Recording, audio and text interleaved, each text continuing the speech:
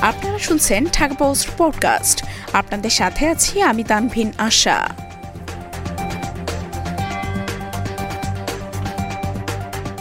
মুক্তিযুদ্ধের শহীদদের উদ্দেশ্যে চিঠি লিখলেন ইবি শিক্ষার্থীরা।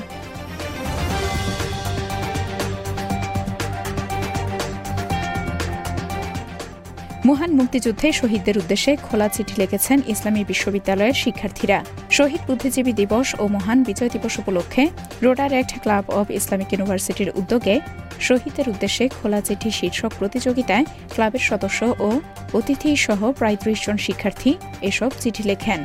মঙ্গলবার বিকেলে বিশ্ববিদ্যালয়ের জিমনেশিয়ামের সামনে এই প্রতিযোগিতা অনুষ্ঠিত হয়। জানা যায়, শহীদদের প্রতি শ্রদ্ধা জানিয়ে ও তাদের আত্মত্যাগকে স্মরণ করে ব্যতিক্রমী এ আয়োজন করে সংগঠনটি। অংশগ্রহণকারীদের মধ্য থেকে সেরা ১০ লেখককে পুরস্কৃত করা হবে। এছাড়া বাছাইকৃত লেখা ক্লাবের দ্বিমাসিক ম্যাগাজিন লালনকুটিতে প্রকাশ করা হবে। এছাড়া চিঠির অনুলিপি মুক্তিযুদ্ধ বিষয়ক বিভিন্ন দপ্তর ও শহীদ পরিবারের সদস্যদের নিকট প্রেরণ করা হবে।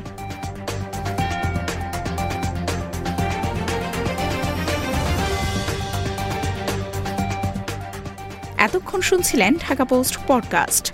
দেশ বিদেশের সর্বশেষ খবর জানতে ভিজিট করুন www.dhakapost.com।